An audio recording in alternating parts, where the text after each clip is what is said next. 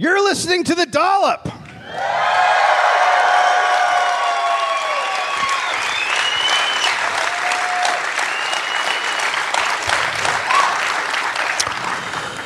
This is a bi-weekly American history podcast. Once a week. Taco eater? What? Friend looker at her? It's not friendship. And maker of cereal, Dave Anthony, reads a story from American history to some guy named Gareth Reynolds, who has no idea what the topic is going to be about. Really, really liberal with the intros lately. I feel like I nailed that. I've become a guy that you've met, and friendship for you is looking at someone? No, I'm a friend looker at her. It's not... What does that mean? You're looking at someone What else? am I doing right now? Okay, looking you are. at a friend. You are. All right, you are. Well, then you could take that friendship into the beginning of the podcast intro, where you say, let's bring out our guest. I don't know if anyone knows about this guy, but... New kid. We saw this guy do a tight five in a packed room, and we were like, let's give this kid a shot. Yep. So hopefully he does great. Ladies and gentlemen, the amazing Will Anderson.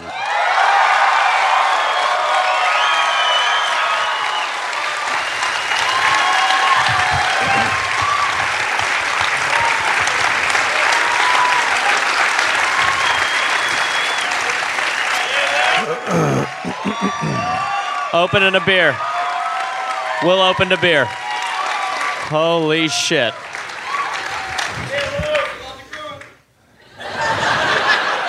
Not now. I think it's just called Gruen. I don't think it's the Gruen. Oh, my policy on yelling out isn't as strict as yours, so let's not get into this. If he wants to yell out good things about me, he can do that. March 19th, 1780.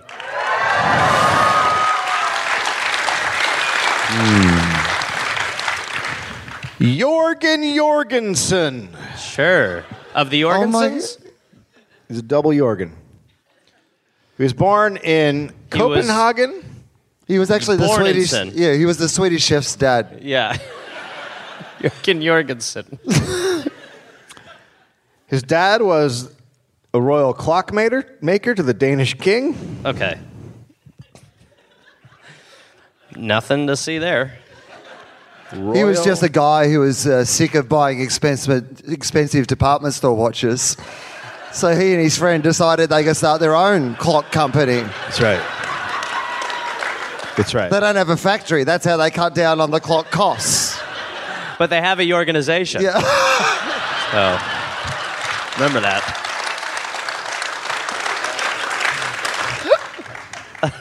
God, I wish Jorgen was alive to hear that. He'd love it. From what I've heard so far about the guy, he'd love it. His mother never fully recovered from his birth and could not nurse him, so a wet nurse was hired. Okay. Jorgen considered the nurse a second mother. He was also the second of 5 kids. 2 of the other sons followed their dad into clockmaking. Cool. But not Jorgen. No. Jorgen was extremely energetic, strong, and could be violent. Oh, the last one is what gets you out of the clock factory. Oh, damn it. It was Jorgen. He's a ticking time bomb. Let's not put him...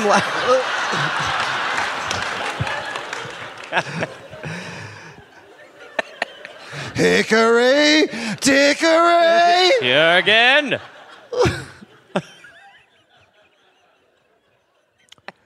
He attacked anyone who offended him. Quote, at the age of 4, I was able to beat up any boy age 6. It's pretty good. It's pretty good. It's not pretty good. amazing. It's not great. It's not like at 6, you go through a growth spurt. Right, but 4 beating 6 is still pretty good. Any Yeah. 6-year-old. Any 6-year-old. Any 6-year-old. He was very smart. He spoke several languages. At 13, Jorgen was at the top of the highest class at the school he was at, studying with boys as old as 20. And Could he beat them up? Yeah, he could beat up anybody. Awesome. He passed his final exams at 14 and was done with school. Jorgen became fascinated with England and its dedication to exploration. Sure, they've had a good track record. Finders keepers is the foreign policy of England. Exploring, invading, let's call the whole thing off. You say it's your land, and I say it's our land. It's our land, we changed it, it's our land.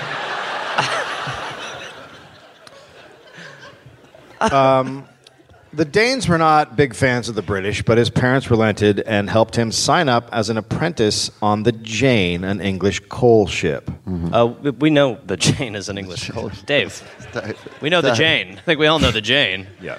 Don't talk down to us about the goddamn Jane. All right. You weren't there. All right, take it easy.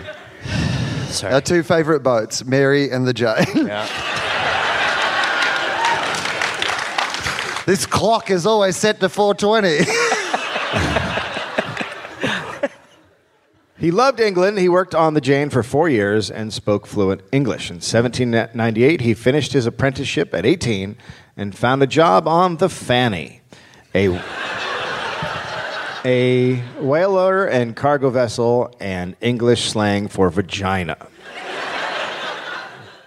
So we don't have to do it. I am a well-traveled man. Yeah, sure. I just came in on the Fanny. Hello, my name's Jorgenson. This boy here says he came in on a pussy. No. Sorry. Okay, keep going. But he deserted the ship in 1799, and in November of 1800, Jorgen was on a ship headed for the Australian colony of New South Wales. He was either a convict on the ship or a sailor, and if he was a convict, he impressed the captain and was freed upon arrival. Okay, so we don't know for sure, but Right. either way, he's off. Right. We know that when That bit of history was written like somebody doing a school report where they hadn't looked up the facts. He was on the boat, so he was either a convict on the boat or like he was a sailor, I guess, on the boat. So a sailor convict, maybe a combo, like a convict. Well, he was arrested, but they don't know if he, they don't know what happened after that. But they Okay. know when he got to Australia, he was free, but it doesn't make sense. Yeah. So they filled it in. The history people over at the history house, where they fill in the parts. Are you still reading?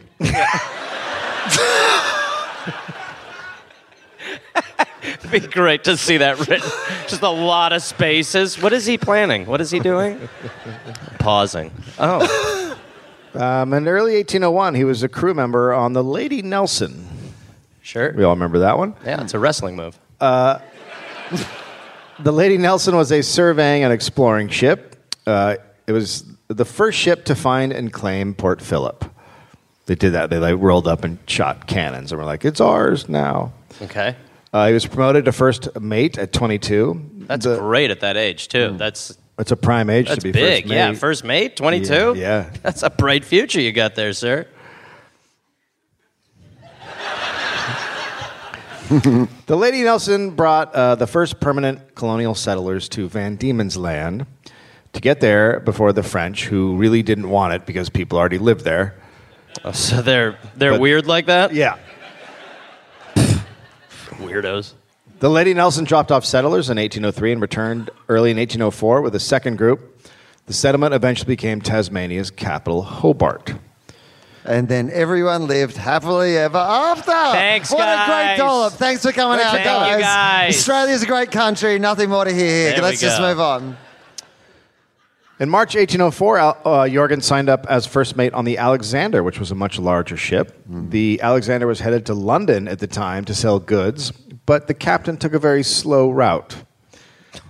First, they went to New Zealand to pick up sealskins, then to Tahiti, where they stayed for 7 weeks.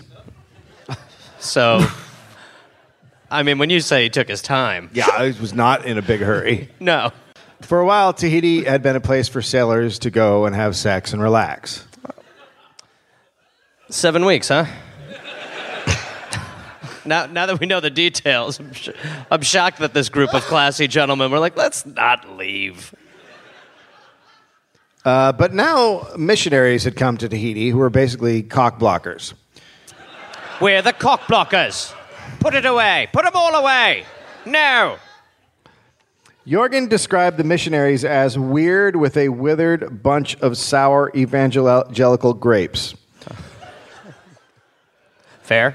They didn't speak Tahitian, they didn't understand Polynesian culture, could barely communicate, and were a bit hypocritical. They preached against extramarital sex and intoxication, but were constantly getting shit-faced and fucking anyone they could. So that's the same. Mm-hmm. Right. Was that an eye shit? Could people... Huh? Could they tell that was going on? Yeah, oh yeah. Okay, so that's probably... Okay. So that's a clear message. Yep. King Polmer II was known to demand brandy, then drink it until he passed out. Okay. Once the king boarded Jorgen's ship and said, quote, "Master Christ, very good, very fine fellow. Me love Christ like my own brother. Give me one glass of brandy." I think that's worth another round. He repeated this phrase until he had drunk about a pint. Wait, what would he say? But again? each time he said the same thing. Yeah, he kept saying the same thing. Which was? "Master Christ, very good, very fine fellow. Me love Christ like my own brother. Give me one glass of brandy." Like right up until the end, it's a Trump tweet. Like right up.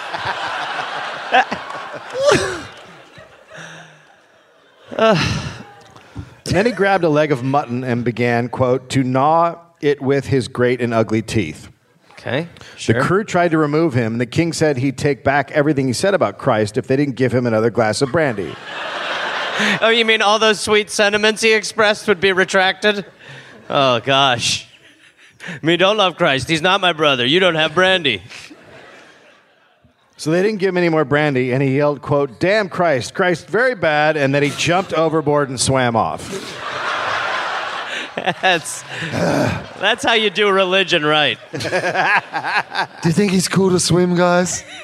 He's had a few brandies, and he ditched Christ. He's drowning. We love Christ, please. Let me love him again. Oh, thanks for saving me. Damn Christ. Fuck Christ. More brandy. Oh, God. This guy. He's just circling the ship the whole time. God, I think he's going to try to attack. I don't know what his plan is. Very aquatic. Well, he drinks like a fish. That makes sense. I mean, Jesus. So all of this made Jorgen start to question the church.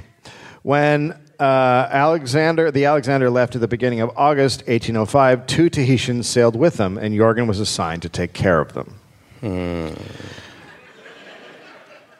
So again, the captain is in no hurry. He's stopping at port after port, and it started to eat into the sailors' salaries because they're just getting paid for the voyage, and the cargo started deteriorating. A lot of the skins rotted and had to be thrown overboard, and the oil was rotting and leaking. And in June 26, 1806, they arrived in London. Jorgen was now 26. The captain made no profit because everything was fucked. What was his plan? I don't know. I don't think he had one. I mean, he wanted to just chill. You know, every once in a while, there's a really fucking shit captain. Yeah, sometimes. Yeah. So the captain made no profit. He couldn't collect insurance on the cargo because it was ruled it happened because of his incompetence. Yeah, it's negligence. And then the captain was thrown into debtor's prison. Oh, Jesus. So that didn't work out. Jorgen... But he had a good run. Yeah. And a good plan. So now Jorgen's still in charge of the 2 Tahitians who he was responsible for. And every spare moment, he's got him living in his place, right? And every spare moment, the Tahitians went next door to a pub and drank beer. And then a little while later, Jorgen got the tab. They had been charging it all to him. One of the Tahitians, Jack, was super into sex workers, but didn't always understand who was or who was not a sex worker. That's, One day he stopped a very fine woman on the street and said he would pay 2 shillings for her services, and he was almost lynched. So that happens. I've done that. Yeah. 2 shillings. Quite an offer, too. Some serious cash. Yeah. Jorgen got Sir Joseph Banks, the president of the Royal Society and lover of Tahiti, to take charge of the Tahitians, and then Jorgen went back to Copenhagen and his family. He was now a national hero. He was the first Danish explorer to have circumnavigated the globe. Around this time, Britain decided to invade Denmark to take their ships. A volunteer army of Danes tried to hold them back, but they had no uniforms, wore wooden clogs, and were armed only with, quote, rusty cutlass or instruments of agriculture. Anyway. They'd have a bunch of rakes. Get them! Let's clean the yard. Fuck it. So, for whatever reason, it was over pretty quick. Copenhagen was surrounded and bombarded with missiles. Quote, the streets were filled with dead or lacerated horses. Almost 2,000 Danes had been killed. Somebody has a weird thing about horses. They're dead horses, right? Yeah, or just cut up. Well, I'm assuming that's hard to come back from. Yeah, it's not great. It's not ideal to be a cut. They're laying around. They're cut up horses. Yeah. Right. At least someone's tickled. Someone heard 2,000 cut horse and was like, oh, not everybody? Am I the only one who thinks that's amazing? No? Her family were killed by a one-legged horse. Yeah. Finally. The Danish government surrendered and gave its fleet to the British. Jorgen was stunned. He just spent months talking up how great the British were, and now this. As soon as the British left, Denmark joined France, declared war on Britain, and started rebuilding their navy. By the end of 1808, Denmark had an armed 150 ships, most of which were licensed as privateers, and Jorgen was chosen to command one. His mission was to attack British supply routes. He took several ships from the British, but on May 2nd, 1808, he met his match. His ship was badly damaged, and he was forced to surrender. He was taken prisoner, but quickly freed on parole, which was common for high-ranking prisoners of war, on the condition that he not leave Britain. They put him on country arrest? Yeah, it's like house arrest, but it's in a country. And okay, but he doesn't like the British anymore. No, not as much as he did. And now he's forced to be there. This is like a rom-com. He feels comfortable around them, but he doesn't like. He's a little mad now. Okay. He found lodging at the Spread Eagle Inn. Did he take the fanny there? He won a lottery, which was being held there, of $1,000, and then he borrowed another $1,000 and invested in cargo that was being smuggled. But the cargo disappeared. I can't believe that didn't work out. Yeah, that's weird. It's like future profit earnings, essentially. And Jorgen lost everything. This is when he met a couple of traders who said they had a cargo of tallow waiting in Iceland. If Jorgen could get the tallow to England, he would be handsomely rewarded. But there were a few What's tallow? It's like a rendered beef situation. I thought it was. Yeah. So here there were a few problems. First, the British prohibited trading to enemy ports. Okay. Iceland was controlled by Denmark, who banned all foreigners from trading with Iceland. And Jorgen was on parole and couldn't leave England. So he did it. A man named Phelps gave him the ship, and they would bring the cargo to sell and return with the tallow. Easy money. Another man named Savignac would take charge of the trade. On December 28th, Jorgen and Savignac sailed to Iceland. Now, Iceland is in the middle of a big famine because a volcano had gone off and there's nowhere to go. You're like, oh. Is that a quote? I mean, yeah, there's not enough boats. And everyone's just like, oh, fuck. Oh. And then the sheep just fall over and die. And you're like, oh, that's what we eat. And then you starve. And then you're like, we're in Iceland. That's my version of what happened. The ship arrived at port near Reykjavik on January 12th, 1809. The governor was away, so acting governor Ísþér Einarsson refused them permission to trade. So Savignac sent Ísþér a letter threatening him. It didn't work. So they just took a ship in the harbor and seized it and held it for ransom. And that did it. Then Ísþér signed an agreement lifting the Danish trade monopoly. So now they can trade. Right, okay. So they went to Reykjavik to sell their goods, but nobody came to buy them. Is that a problem in the business? Yep. Okay. It turns out rural Icelanders were the ones starving, and they only came to Reykjavik in the summer. So it's just bad planning. I mean, Yeah. you just got to you got to do a little homework. You got to read a little bit of it. A little bit, yeah. Get They're not here now. Oh God, we are. get a travel book or something before you go to a fucking country and read about it. You don't just fucking come wandering in and go, what do they do in Brisbane? Because then you see a volcano. No, Dave. Nobody. That's not The answer's nothing. Okay, let's. I think that's. Nope. So the only people that live in Reykjavik are Danish officials, and so there's no tallow to pick up. That's not even there. So they don't even have the tallow? No, they got nothing. So in mid-March, they gave up and went back. They go back empty. With their tallow between their legs. Lord. So they have to go back empty because they've left the cargo with Savignac. So they need weight in the ship. So they had to take rocks from Iceland. The Icelanders charged them for the rocks. Jesus. So they ended up having to pay 235 pounds for a bunch of rocks. So they're not good at business. Right. So Savignac stayed behind trying to sell the cargo. He's going to wait till the spring, till the people came out of their death valleys, whatever was happening. Yeah, sure. You'd say they were all okay. So he demanded use of an empty government official's house, and they said if they didn't give him the keys, that he'd just break in and take it over. Seems like he is an aggressive negotiator. Yeah, he's a bit of a dick. Right. So they let him have it. Okay. And then in London, Phelps, the guy who owned the ship, started a second expedition to recover his investment. And this time, a British government warship went first, and they'd pave the way and be like, hey, they should be able to trade. And then they'd roll in, and it's all stupid. Okay. So in Iceland, the Governor Trempa came back. So It had signed the trade agreement, and Governor Trempa was mortified and ruled the agreement invalid and said any trade with Britain would now be punishable by death. So the rover comes rolling in, and the captain commanded Governor Trempa to restore the trading agreement, or he would do so with force. Okay. Iceland was basically defenseless. They didn't have any army, so yeah, that's their whole deal. They were like, okay. This is like volcanoes, but it's people. We used to have those rocks we throw at people. Where are they? Let's throw the money at them that we made. Why did we sell the rocks? Those were our only defenses. Throw the tallow. What is it? I don't. It's rendered beef, but we don't have any beef. Where's the beef? Oh my God, this is shit. Tallow, it's beef. That's right, it's beef. Thanks, Jingle.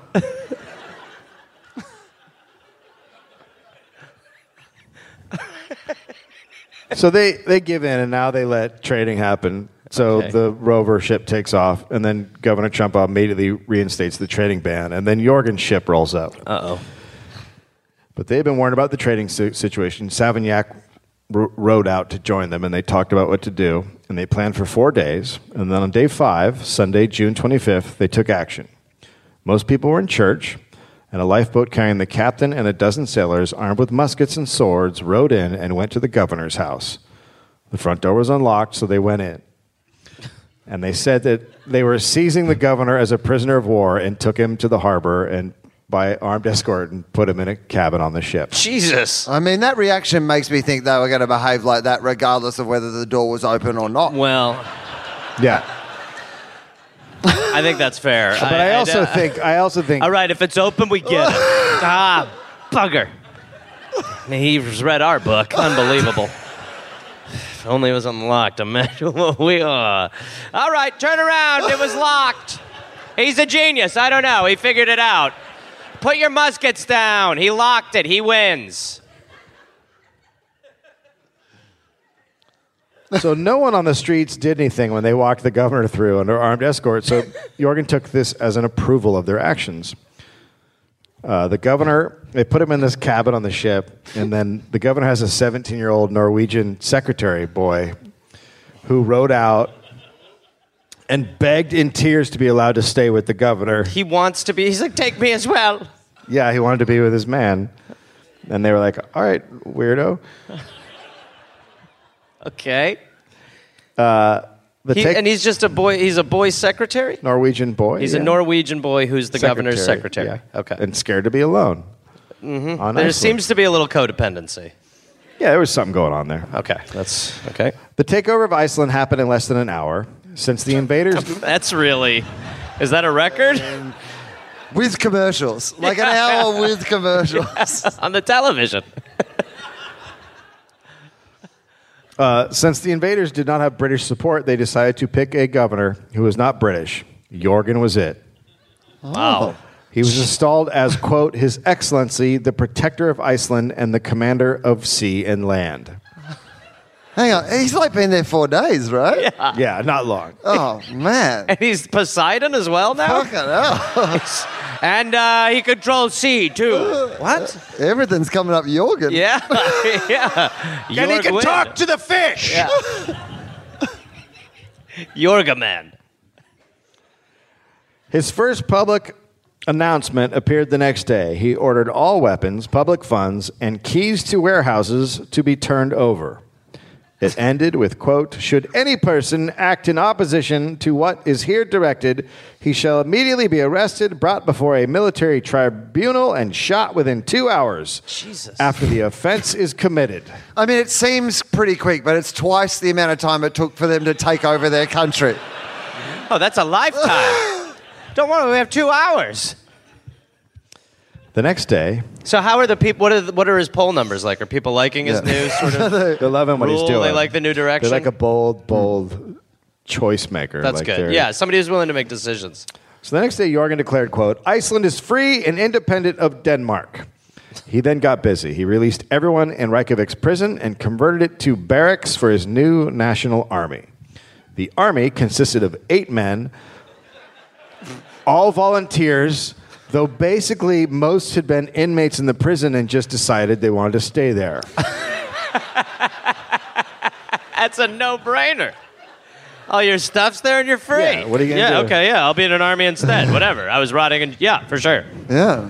So I go in free and out right now, and I already know where everything is. Yeah, no, it's great. It's all my stuff. My stuff's here. I go in and out now? Yeah, you can go in and out. Yeah, I'm army then. You're in the army. Yep. Yeah. That... Jorgen. I wish there were more than 8 of you, but stop. You're too good. Pick me up. Everyone, come on. It's your fucking legs. Let's go. So Jorgen wiped out all debts to the Danish government and trading companies. This was very popular on the island. And Iceland was about to get its own flag, a blue black background with 3 white cod. With 3 white cods? Yeah. 3 white cod. It's 3 fish on a blue. Blue? I mean, I guess he is taking over the sea, so he's allowed to pick his flag. Yeah, is he Aquaman? He can talk to the fish. Okay. But even if you're going to put fish on your flag, which is fine, like, do it. But why just 3 cod? Yeah. Like, there's heaps of fish. Well, this is is when a they big only knew cod. about cod. Like, put 1 cod and, like, 1 Nemo and a shark. Well, the shark's going to eat the other one. Yeah, you can't have They a shark can't put him on the same flag. You can't have a shark on a flag with a cod. No, he'll eat it right away, Will. Oh, my God. Sharks like cod. You are such a farm guy.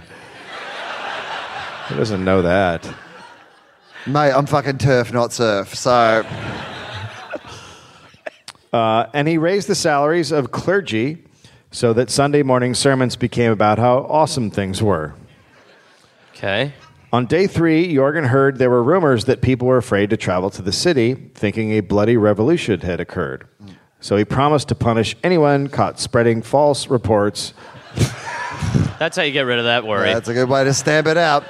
People are worried they're going to get killed. Well, if they're talking about it, I'll kill them. What, are you kidding me? Jorgen started getting petitions requesting favors. One man asked him to intervene with the bishop to allow the man to divorce because the man's wife had been imprisoned for sheep stealing, so he wanted a new wife. She's in the army now. Don't worry about anything. So he wants a new wife, so Jorgen smooths things out with the bishop, so he's fucking doing his part. So that's the solution? Okay, well, we'll just get you a new wife. Yeah, they let him have a new wife. Okay. Well, that's what happens if your wife goes to prison. Then you got to get another one. Is that the? What are you is gonna that what do? happens? What are you gonna do? Not fuck for a week?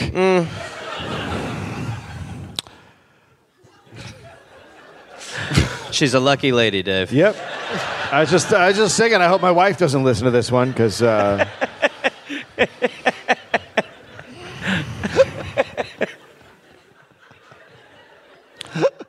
Now, none of this was easy because Jorgen did not speak the native language. Oh, my God. And he knew absolutely nothing about Iceland and its cultures, but he really liked being in charge. But he's a Washington outsider, which I like. That's what I'm fucking talking about. He issued letters and orders, and he inspected his troops, and he threw parties. Okay. Then he really started to get into it. On July 11th, he released a proclamation, quote, that we, Jorgen Jorgenson, have undertaken the management of public affairs under the name of protector until a settled constitution can be fixed on with powers to make war or peace with foreign powers. How did it start? It started that we, Jorgen Jorgenson, have... we, Jorgen Jorgensen? Yeah, I think he's saying we, my people. The royal we. Oh, the Royal Jorgensen. The royal we. Because he's kind of just the making royal he's just we. making himself like the boss. He's turning himself yeah. into like, okay. Some So he's become, some unconstitutional leader type. right. Jorgen was essentially announcing himself as king. He also wrote, quote, that the military have nominated me their commander by land and sea and to regulate the whole military department in All the right. country. Enough sea. Enough of the sea talk. The sea's not been involved. You throw 3 cods on a flag, you don't rule the sea. No, he's got the 8 guys. Yeah, he's got 8 guys, and then he's like, the sea's mine too. Yeah. This guy's 3 cods short of a flag, Dave.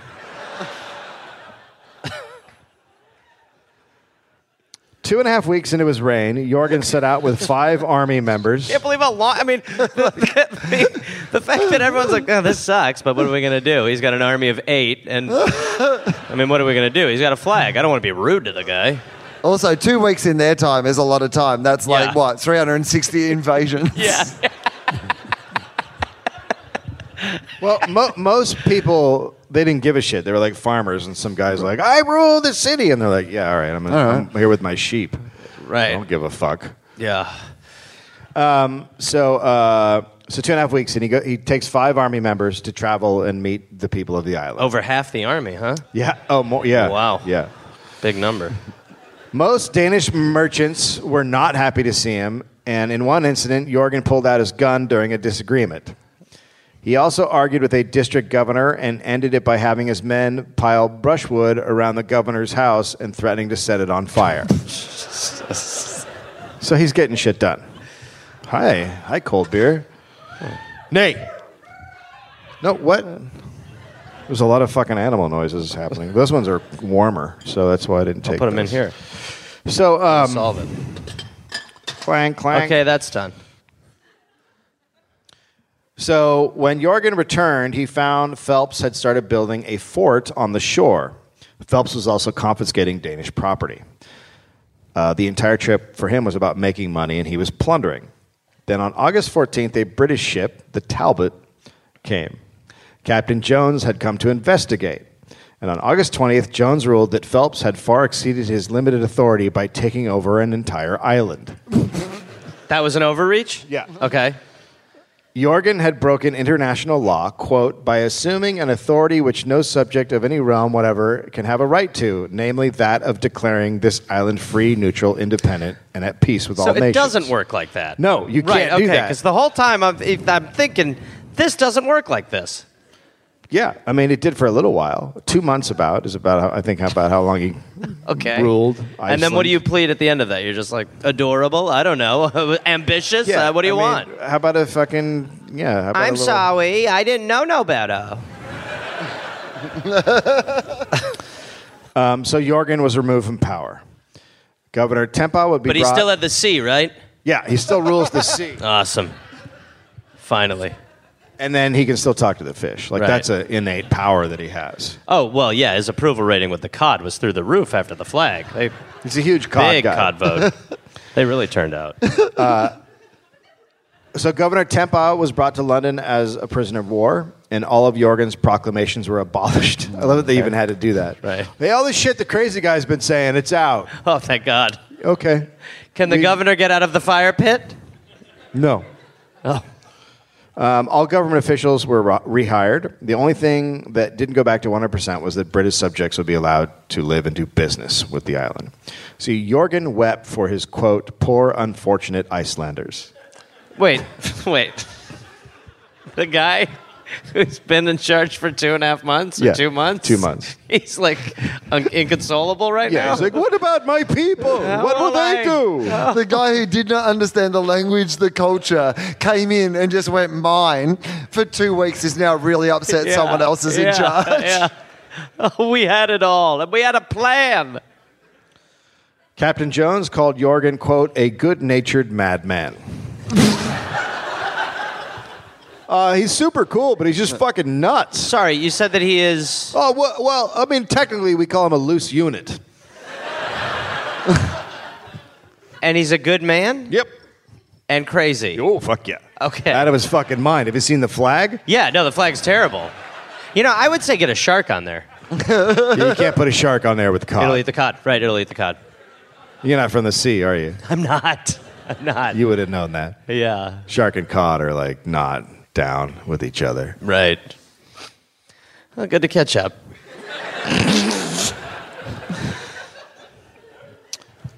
So they left. 2 Danish brothers were put in charge.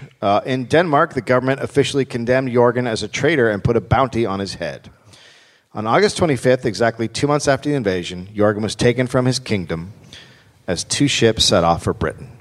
Since there were not enough crew, Jorgen served as an unofficial crew member. Wait, but he's the reason for the trip? Well, yeah, I mean, they're bringing him back and the other guys, the Phelps and... Right, but now he's got an internship? Well, he's got to work also because there's not enough guys. Okay, it's a little awkward. Yeah. Let's get me there. Come on, guys, dig deep. A storm hit and the ship separated, and then one ship caught on fire. It's a tough one. It's tough when your ship catches on fire while at sea. Yeah. And also when it's raining. Yeah. You're like, you know what? I guess it was just a tough day. It was going to happen. I think wind's going to have to get us out of this one, gang. I don't know what we're praying for. So Put it out. We'll sink. Oh, fuck. So there weren't enough lifeboats, and the seas were too rough to launch the ones they had, and everyone started to panic. Then Jorgen's ship appeared in the distance, and he came and jumped onto the burning ship and, quote, set the crew to work, launching boats, and even rescued the cats, dogs, and sheep on board. All right. Well. That's the end. I know someone who's not clapping, the horse giggler up there. She's like, duh, why? Waste the space. She's up there like, That's just tell me one horse died on this fucking ship. Or at least a cut. He also rescued his friend William Hooker, who was on the ship. Others confirmed Jorgen was the hero. But now the other ship was super overloaded, so they had to return to Reykjavik. So they sailed for Britain again, this time on 2 ships, and Phelps and Jorgen had a fight. Phelps was drunk and upset about all his financial losses, and he grabbed Jorgen by his neck cloth and twisted it. Oh, how dare he? He's twisted his neckcloth? Whoa. Yeah. Etiquette much? Jorgen refused to fight him. Quote, I said not a word. I put up with it very quietly. I just picture it like this. You've ruined everything, you. Okay. Now, if you do it again, I'll come back for a second lashing. Okay. All right, thanks. Hey, I'm sorry about earlier. I got such a temper. I shouldn't have done that. And God, are you okay? I think my neck cloth is a little stretched. Yeah. I really twisted it back there. I'm a monster. That was violent. Yeah, I've been drinking. You should see what I did to this kerchief. I need help, man. I beat up an owl, Scott. I'm a fucking asshole. I drowned a bow tie last week. Oh, it feels good to say. It feels good to say. Got any cigarettes? The ships arrived in Britain on September 19th. Jorgen made a good scapegoat, and his enemies aligned against him. His friend... He saved the scapegoat in the rescue boat, didn't he? Yeah. Only his friend... The scapegoat.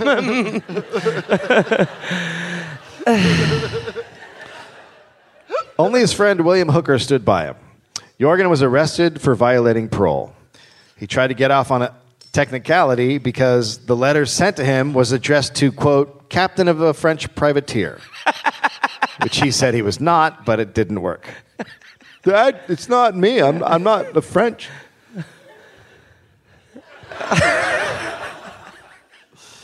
So Jorgen was put on the prison ship Bahama. It's a fucked up name for a prison ship. Yeah. It's going to be like a vacation, but you're in jail.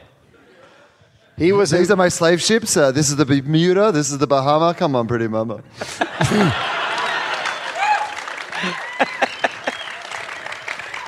Jorgen started writing.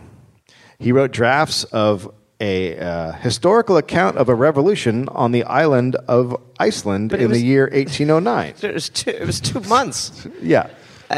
You got to let go at some point. You had a good little run. You had a nice little break. Back to the reality. Historical account.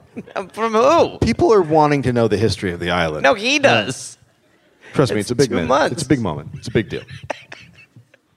He also wrote the autobiographical adventures of Thomas Walter.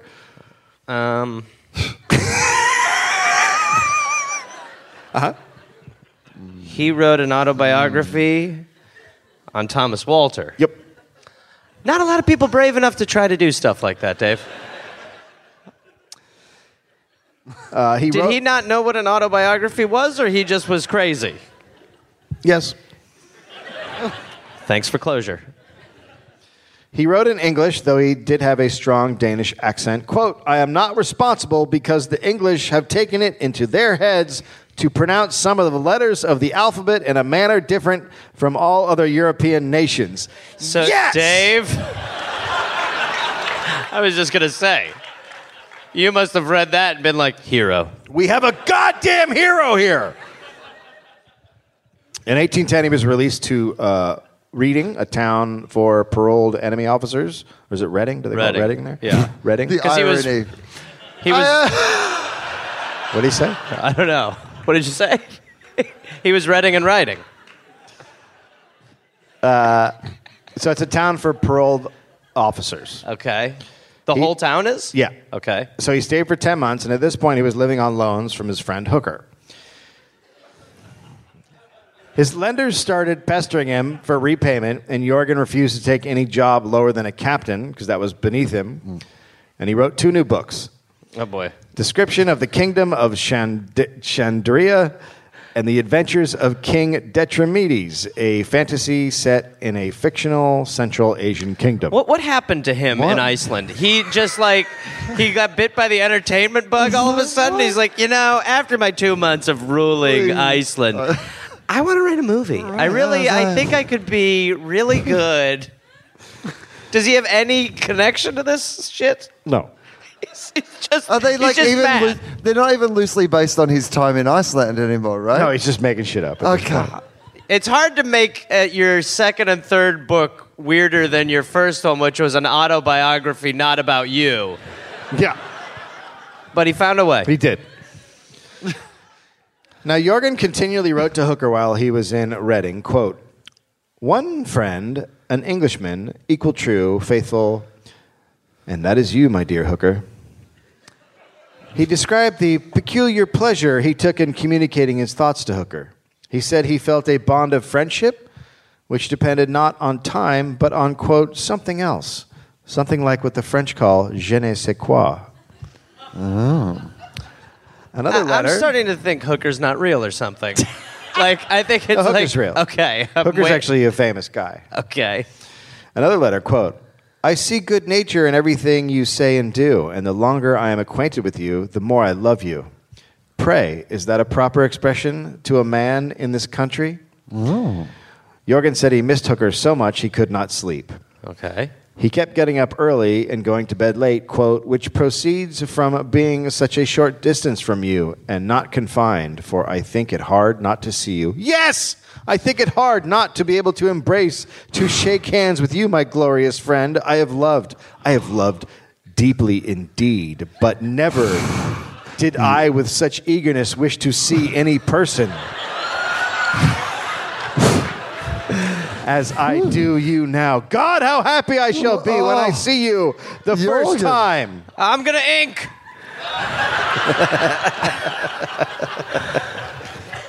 Your organ donor, Jorgen donor. I've got a Jorgen for you. So is it... Mutual? Is it... Nope. Okay, so it is just totally unrequited. Yep. Okay. Jorgen's feelings That's were sad. not... That's like the overtext. Yeah. You know? Well, plus Jorgen kept What asking... an amazing evening. I could see myself spending the rest of my life with you. She hasn't written back. Plus Jorgen kept asking for money with all these letters. Okay. I love you so much. I want to touch you. I want to be inside of you. Can I have $5?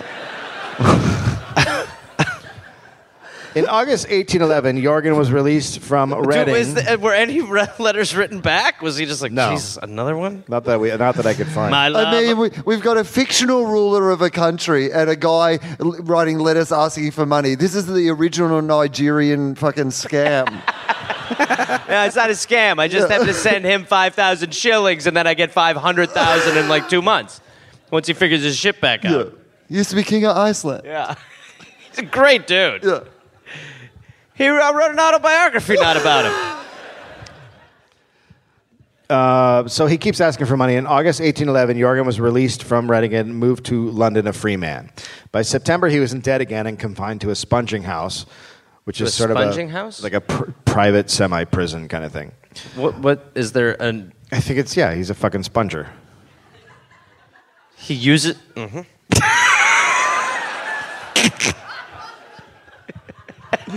He's a sponge guy. What does that mean? He like sponge cake or he's cleaning shit with sponges? Yeah. Or he just absorbs information? All the things. Yeah, Okay. anything to do with sponge. Okay. Everything's sponge related. Yep. They have sponges back then? Yep. I think you're placating me. Around this time, Hooker stopped giving Jorgen money, and suddenly their relationship cooled. Oh, really? He wasn't into it anymore? Yeah. Interesting. My boner is gone, dear sir, My love, my boner's gone. because my wallet is empty. Jorgen borrowed money from a former landlord to pay off his debt and get out of the sponging house. Then his drinking got out of control. Quote, He drank like a sponge. I do not think I was sober for 3 months on a stretch, and so violent that I scarcely a day passed over my head, but I got into some scrape. Whatever, that's all fucked up. He also became a compulsive gambler. He wasn't good at it, but he kept trying. That's the compulsive part. On November 21st, 1811, he was thrown into the King Bench debtors' prison. What kind of gambling is going on? I don't know. What are they betting on? I bet you this will sink. What could they? I guess they're probably just playing games. I don't think they were betting on like Yeah, there's nothing. There's nothing. boxing, Okay. rat races. Well, all right. I think the list took a dive. Pretty fast. Cod fights. Yeah. Cod fighting. Cod fighting. Put them in the ring. Oh, wait, they're dead. The hell? This has shark written all over it. Hey, this is fixed. That cod ain't fighting. He's fighting. He's trying. He's scared of the He's other just cod. laying there. No, he's not. He's trying. It's a fix. It's not a fix. Come on. He was good in practice. Go, buddy, go. You buckled out there, little man. Gotta change your training. Something we're not doing right. I don't know what it is. In January, he was freed again. He began taking a tonic medicine that made him, quote, as happy as a king. And that time, wait, first of all, he knows what that feeling is, right? He's one of the few people who's like, no, it's true. You know what? Coming from other people, it'd feel like hyperbole, but Yes, he knows. but for me, it's actual experience. Whew, this takes me back to the best 2 months of my life. It's a good-ass tonic. He wrote to Hooker, quote, My love. "The psychic has driven all ill humors out of my body, cooled my blood, and my frugal mode of living restored harmony and peace to my mind, which had for a long time been in a tumultuous state, all topsy-turvy. You see, like the magnetic needle always pointing to the true north, so do I always return to my friend Hooker when I have anything to it does sound communicate." like he's on some pretty good shit now. Yeah. He decided he wanted to work as a war correspondent. War respondent. A war respondent. And he went to the Iberian Peninsula. But he didn't find work.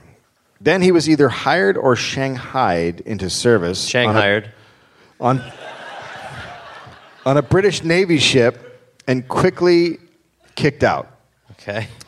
He wrote to Hooker, "A deadly and slow poison consumes me gradually." Is he getting the letters? Do we Yeah, know if there's mean- any correspondence?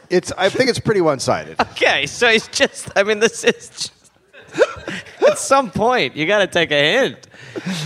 I like the idea that he doesn't even have an address. He's just writing them like a kid's letter to Santa. Totally. Dear to Hooker. He's just talking about changes in his mood that have not been addressed by the other side at all. He's like, okay. Well, here's my update since you're so tight-lipped. I've been drinking tonic and I've been shanghaied. You good? Right back. A deadly and slow poison consumes me gradually and runs through my veins. Sickness preys upon my vitals. What you been up to? How you doing, my man? In the spring of 1813, Jorgen visited Hooker and stayed a while. One day a visitor came by and asked Hooker who the, quote, strange-looking man wearing the sailor's clothes was. Hooker replied, quote, "Oh, that is the King of Iceland." Oh, my God. Oh, my God. Oh, man. Oh, I'm sorry. I thought you guys were crazy for a minute. Your Majesty? Fucking psycho. All right, bye, guys. Oh, that's my friend, the King of Iceland. He's wearing a sailor's uniform. He's drinking tonic. You good? In the summer of 1813, Jorgen was back in the sponging house, and then he was put in Fleet Prison. There he wrote a history of the Afghan Revolution and a manuscript on Russia. What? How? Dave. What's going on? He's just allotted himself knowledge of everything? Is he reading anything? He's just writing the history of Afghanistan in a book about Russia with just like, my intuition ought to do it. Yeah, Russia started out of potato spores. Boom, now we're off. Hooker finally stopped replying to his letters. Okay. Jorgen somehow got a job translating documents from Scandinavian into English. Well, he knows about every other country. I mean, surely. Then somehow, the guy who had hired him recruited him into the British intelligence service. Whoa. He's in that. What? Taking a little turn. Yeah. Well, look, he's been the king of Iceland, so he has experience in lying. No, with foreign relations. Yeah. Sure. That comprehensive history of Russia. Yeah, is that what got him hired? Is the fact that he wrote books that were based on nothing? They were like, we had no idea Afghanistan had snow. Welcome aboard, rookie. We got a good feeling about you. Now tell us more about Russia being underwater. The whole thing is underwater, yeah. I think he got the job just because he was good at the translating job, but Okay. that's all I took from it. His first assignment was they sent him to Waterloo to report on it. He's king of the water again. Jorgen quickly gambled away his first paycheck before he left and had to sail across the English Channel as a hired hand. He then had to travel on foot to Waterloo. He claimed he saw the battle, but probably arrived after it had ended. Okay. So then he went to Paris where he had a breakdown. Finally, this has been a long time coming. I was starting to think he had no judgment. Quote, built a little butt of branches of trees. I tore my clothes and remained unseen for 4 days when I was taken up naked. I was placed in a maison de santé. The doctor, comprehending my case, applied bleeding, purging, blistering, and hot baths with a moist, rigid diet. I was cured and cooled in 6 weeks. So he was found naked. Mm-hmm. In the bushes. They drained him of blood. Yep. Put leeches or blisters on him, purged him. And he was like, that was good. Yeah, now he's good. Just 6 weeks. Okay. When he was better, British intelligence told him to go to Russia and gave him more money. So we don't need to tell you what to do. You're obviously very familiar with Russian culture. You wrote an autobiography on Russia, I believe, correct?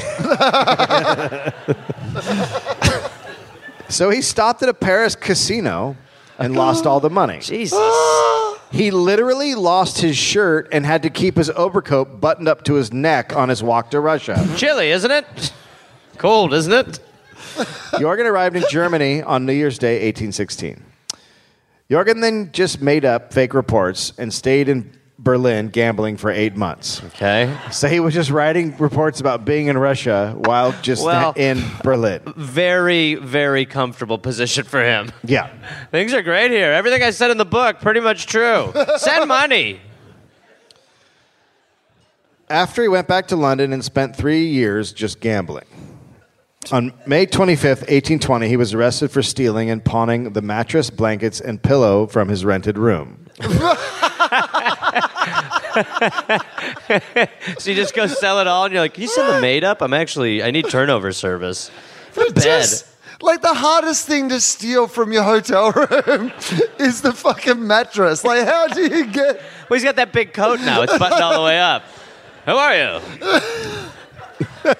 Great meal. Well, I should go.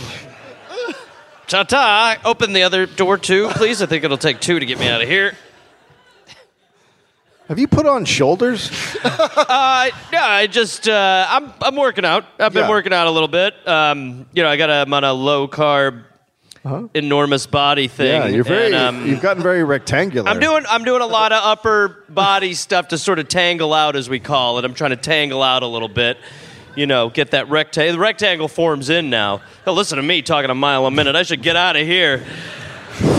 Don't make me strong arm you now, Sonny. Why are you holding a pillow? I take this with me when I travel. When I walk, I take the pillow with me when I walk. But the truth is that I'm so muscular, and again, I'm going right now, but I'm so muscular that I hold this in case I bump into someone. They're not knocked out the steel that I am now. Anyway, I should get a move on. Yeah. And I got blankets in my pants. And, should point that out. There's blankets in my pants, too. Yeah, I have blankets in my pants. And, so I'm tangling out, blankets in my pants, holding the pillow. Yeah, I'll be back soon. And when I come back, I might not look like this. I got to tell you that right off the bat, too. It's a whole thing where I'll go out there, and I might not look like this when I come back. I might not even have the pillow. And I might have my money, and I might be gambling. But chances are the next time you see me after that, I'll be tangled out again. Which reminds me, I'm going to need to switch rooms. Other one doesn't have a bed. I don't know what kind of shit show this is. Get your act together, gang. I almost grabbed the wrong beer.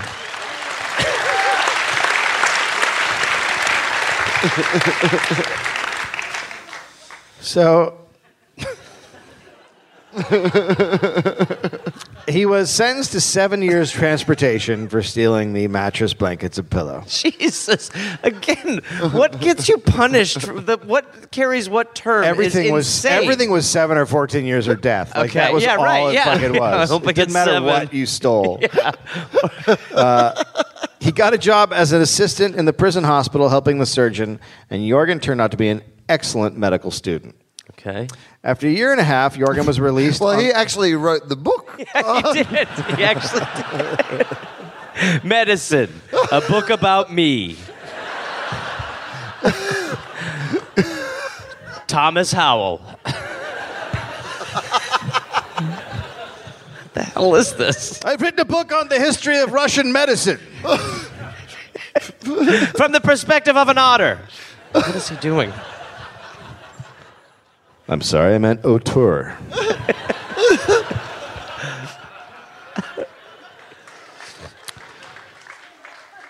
So,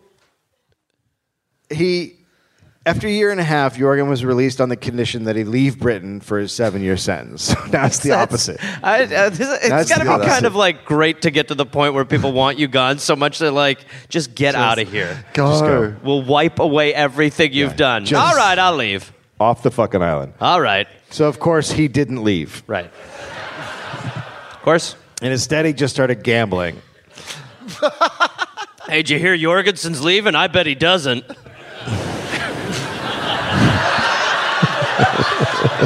Take that action. I'll see your 5 with a mattress.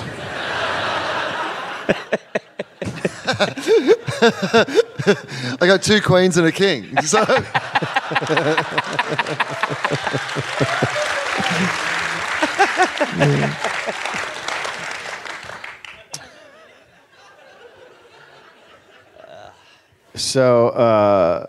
So on September 28th, 1822, he was arrested for not leaving and sentenced to death. What are you going to do? Arrest me for not leaving? Yeah. Well, I know what I get, 7 or 14 years. Yeah. Oh, God, what? Oh, God. No, That was the standard sentence for someone who fled transportation. So then his old friend Hooker came through. Now Hooker's getting more and more famous and as a botanist, and he comes through for his old friend and submitted a petition to commute the sentence.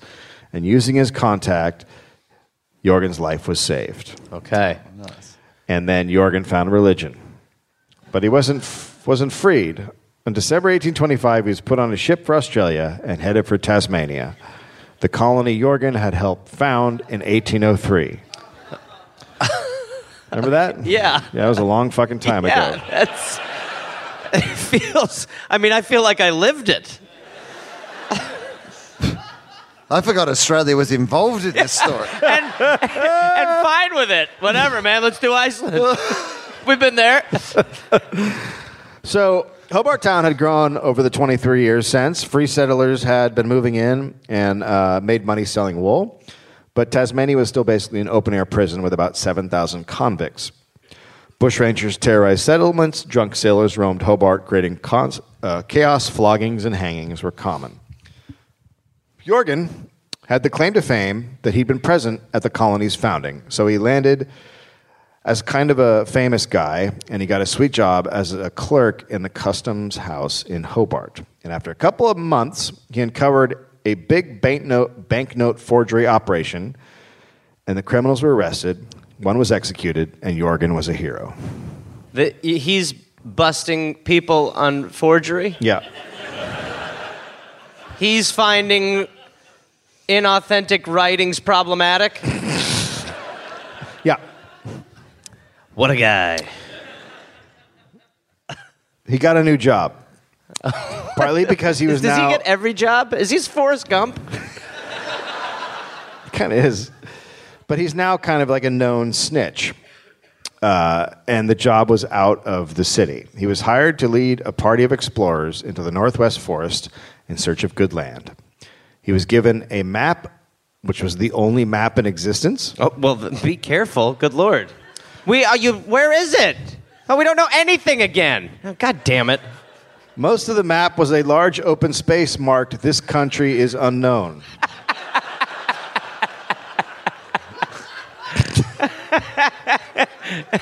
You think that map's bad? You should see the one they'd drawn on the apple.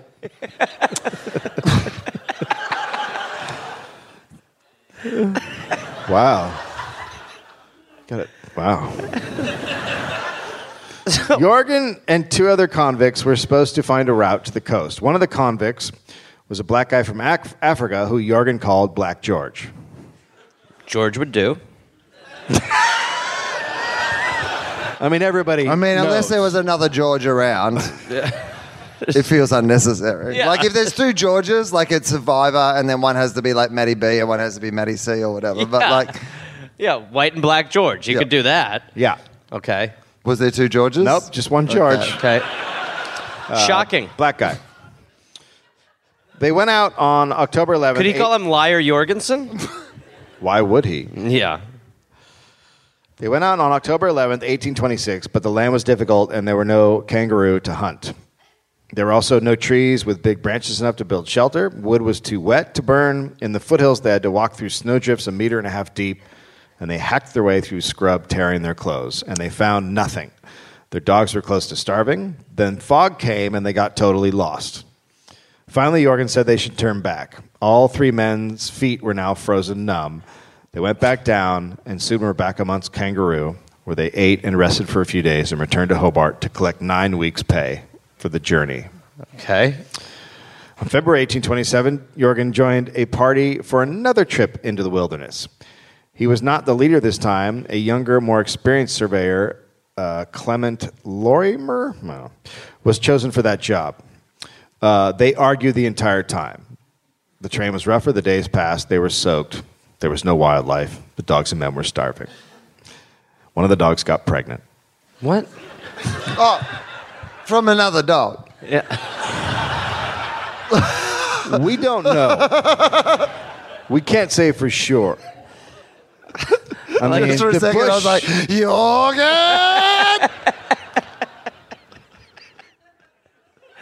They find a bunch of letters he's been writing to the dog for months. The baby comes out, it's a Yorgie.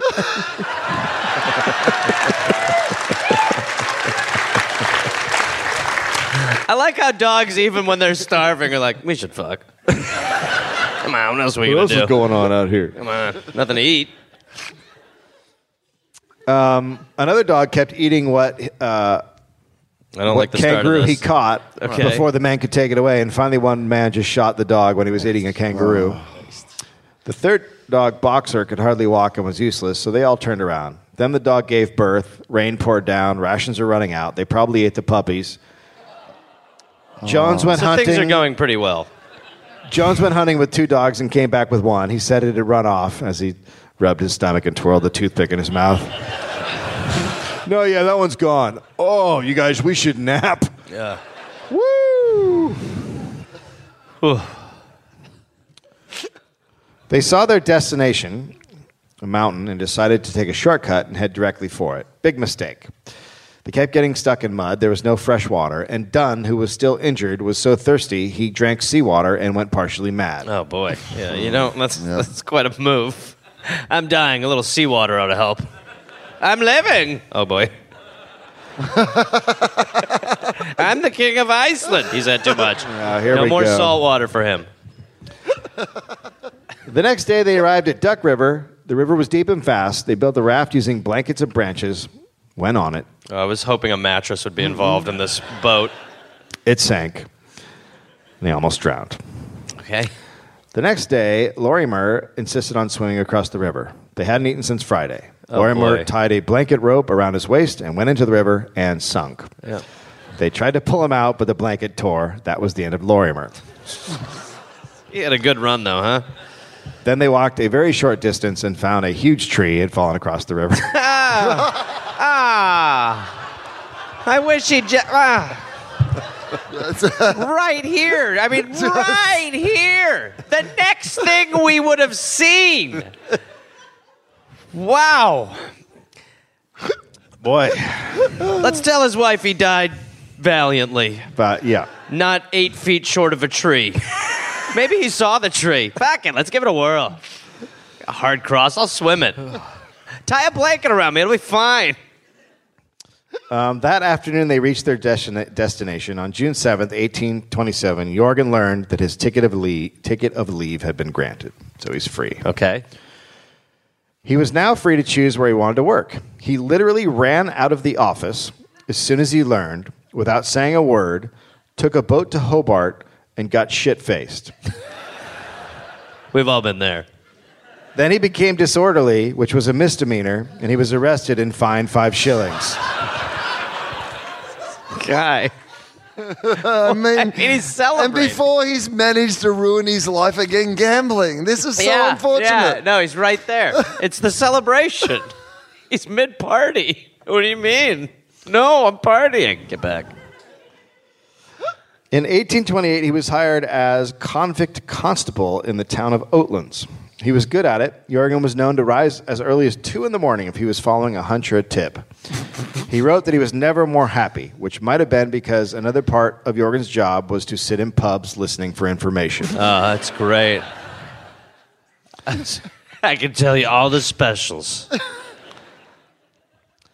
In a year, Jorgen helped capture over 50 thieves and outlaws, including a large gang. In the gang was a 23-year-old woman named Nora Corbett. She was a convict from Ireland who ran away to join her boyfriend in his sheep-stealing gang. She was illiterate, and her prison report described her as, quote, bad. Not illiterate over there, are they? Nope. They got a strong vocabulary. Nora agreed to become a witness against the gang to reduce her sentence. She was placed in Jorgen's care, and they started fucking. Okay. Jorgen asked her to marry him. The gang Jorgen asked her to marry him. Can you knit me a mattress out of wool? Easily.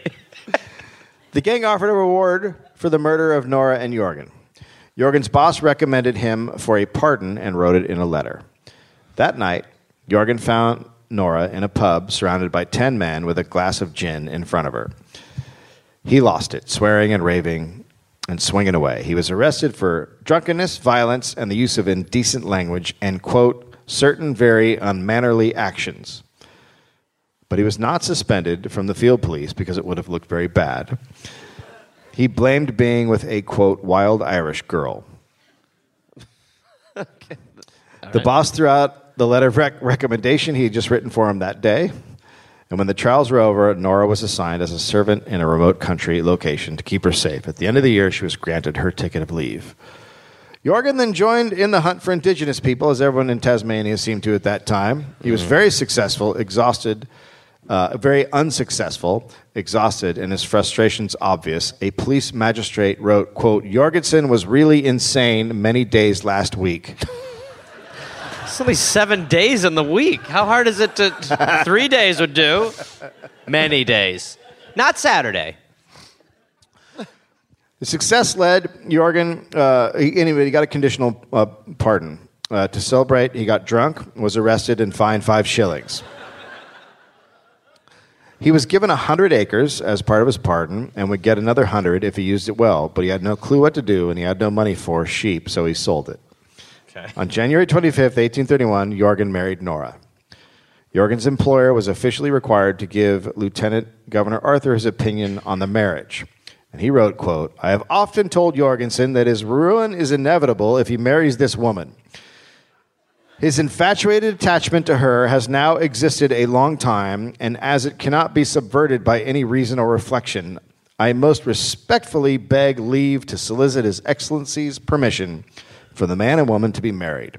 Nora Corbett did most undoubtedly render very great service to the police since in breaking up several gangs of desperate villains. I know nothing to the woman's prejudice save that of being much addicted to liquor and of her propensity to beat and scratch Johnson when she's drunk. Okay. He was right. The couple spent their time drunk. Nora was often yelling or hitting Jorgen. Nora took in laundry, and Jorgen started writing for newspapers. And in 1832, Nora was arrested twice for assault and theft. Jorgen asked Lieutenant Governor Arthur to put her in, quote, a hospital or elsewhere to cool the fermentation of her blood. Oh, boy. But she was acquitted on a technicality. They sound like a couple on Cops. This is totally the original Cops couple. Right. Yeah. Jorgen later wrote Arthur saying she had tried to commit suicide by swallowing a piece of copper. Well, that'll... I mean, it was so much harder to kill yourself back then. I mean, really. But is it? You just jump off of something tall. There's copper around. Copper. I'll just eat copper. I feel sick. Just drunk. Fuck you. I hate everything. Did you just eat copper? Yeah. Does that do anything? I don't know. Does it? I don't know. Well, okay. We agree on something. Arthur sent her to the factory, Hobart's dreaded women's prison. She was released after a month. One day, Jorgen came home drunk and found Nora with another man, a local butcher. They fought. The cops were called. And when the cops came, they found Jorgen sitting outside, half naked, his boots and trousers burning in the fireplace. Hey! What's the problem? Well, I don't know why anyone called you here. Did they call you because I said, fuck my pants? Fuck you, pants.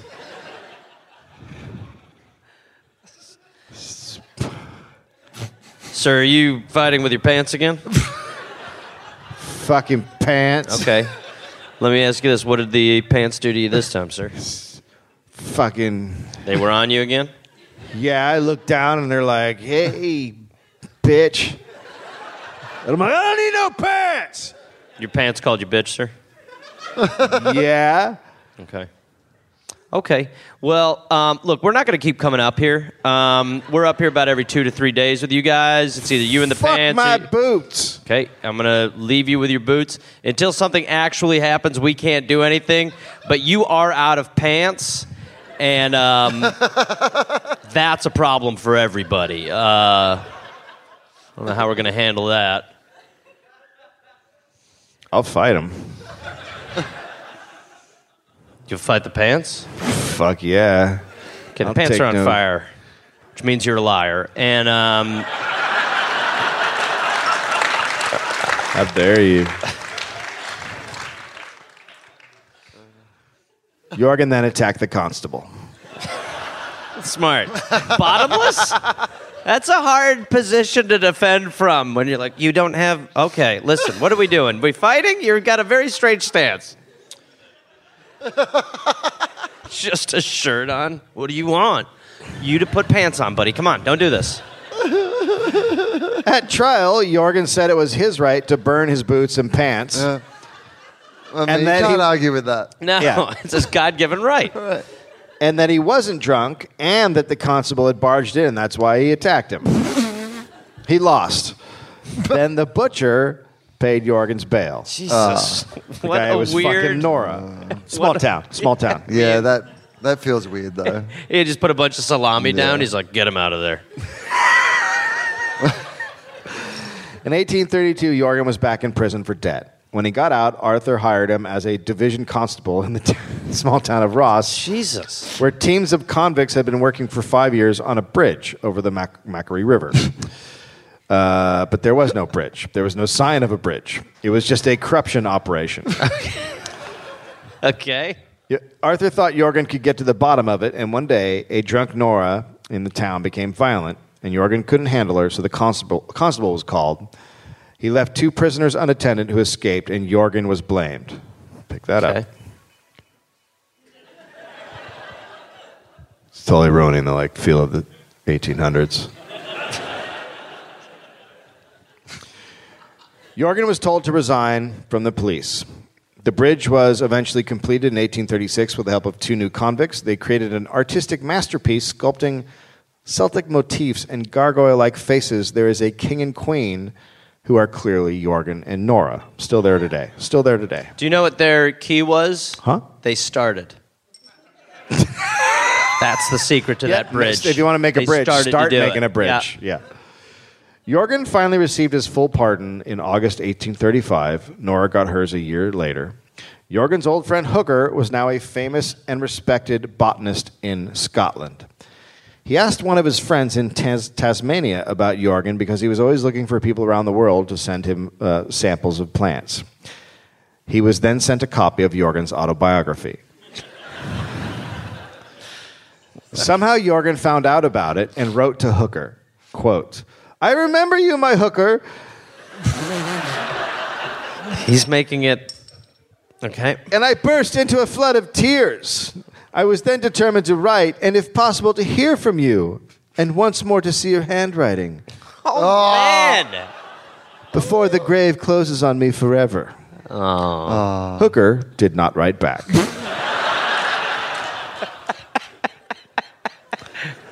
Getting excited about handwriting. Ooh. Everyone in Tasmania knew Jorgen as, quote, his Icelandic majesty. Thanks to his autobiography. He had other nicknames, Convict King, Little Napoleon, Dog Day King, because his Icelandic reign lasted only through 8 dog days of a single summer. Did you say Little Napoleon? Yeah. That was also his hip-hop name. Right, but he drops the little eventually. Little. I'm just Napoleon now. I'm a grown-ass man. On July 17th, 1840, Nora died. The cause recorded on the death register was, quote, visitation of God. I didn't know you could die from that. Yep. Yeah, weird. he just comes in. He just come in the front of your house and be like, I'm here, man. And then that's it. That's it. Yeah, you're out. Oh, So I think this is a typo. It says visitation of cod. Oh, God. Oh, God. Cod. 3. She saw 3 cod. Oh, no, the 3 wise God. Night of the Cod! It's my version. Sure. Mine's more of a horror movie. Yeah, for sure. Night of the Cod! Oh, no, they're coming. This summer, the cod are approaching the beach.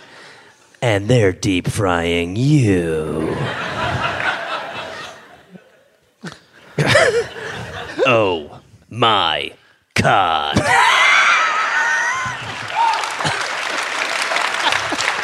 Starring Mark Wahlberg.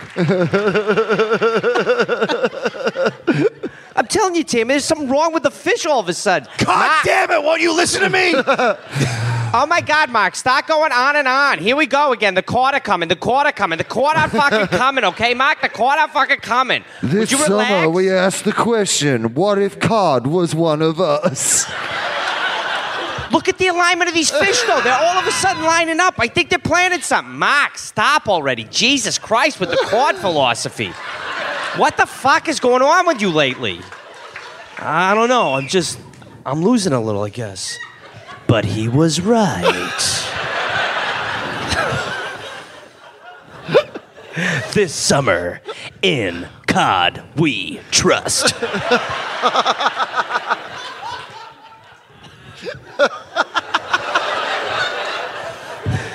What if Cod was one of us?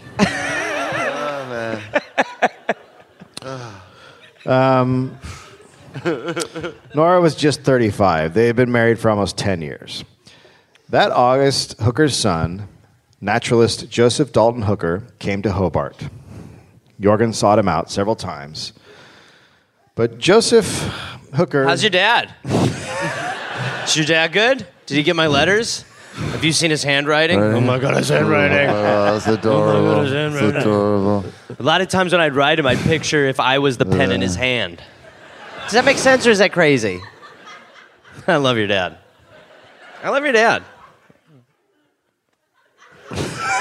You remind me of your dad. Write something down. Did you get my note? Nope. That's weird. He didn't get it. Pass it to him. Joseph greeted the, quote, shambling, weepingly sentimental Jorgen with distaste. He wrote to his father that Jorgen appeared, quote, in a half-tipsy state and in rags and begged for half a crown. He was quite incorrigible. He was always in that state when I saw him and used to cry about you. This is the King of Iceland, right? Yeah. Okay. Former. Former. Jorgen, on the other hand, was so overjoyed to meet Hooker's son, especially as the young man looked just like his father. August 20th, 1841, Jorgen collapsed and was taken to Hobart's Colonial Hospital, where he died at age 60 of an inflammation of the lungs and very, very, very possibly because of alcoholism. Right. There is a plaque at an inn in Campbelltown where Jorgen worked as a spy, and in the northwestern town of Burnie, there is a street named after him. On May 2001, the local library gave free ice cream to every resident to celebrate his fame. Well, that's King of Ice Cream. Iceland does not have any memorials to Jorgen. They regard him with a fondness, but not pride. That's kind of how they approach everything over there. Icelanders today may know of him from a musical variety show translated as We Remember Jorgensen, which was first performed on 1970 and was broadcast on Icelandic television in 1994. Oh, my God. On the television, right? Yeah. Well, that guy had quite a run, huh? I mean, what I'm getting out of that story is that you thought you were going to sell an extra show in Iceland and you prepared a story for there. And you've kind of vaguely jammed it into Australia. That's what I'm hearing. If you're insinuating that we overestimated our numbers in Iceland and had one burning a hole in Dave's pocket, I mean, that is outlandish. No. No, I didn't read about this when I was researching Iceland in a book. And it wasn't too long that I didn't want to do it then. No, that didn't happen. Wait a minute.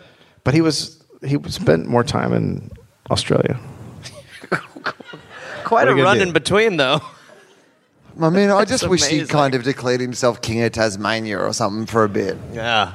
Like, why didn't you do that? Well, it's heavy. I mean, it's just not that. He learned a lesson, right? At some point that he can't Did he? declare. Probably not. No, he didn't learn any lessons. They never He didn't did. learn a lesson anywhere. I was trying to put a little silver lining in there, but No, he didn't. guess he was just a bottomless shithead. Gumption, though. He was one of those guys. Forrest who's- Gumption. He was like the bad lieutenant of the early 1800s. Right. He's just addicted to everything And bottomless. and bottomless. It all tracks. All tracks.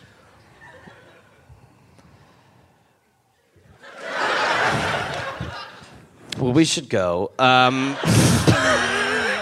Thank you. Have a great evening.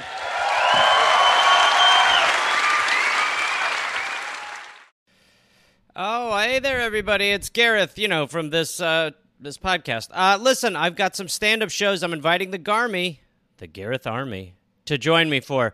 I will be in Fort Collins, Colorado, August 18th and August 19th. I will be in Minneapolis, Minnesota, August 24th through August 26th at Acme. I will be going to the UK in September. Please join me.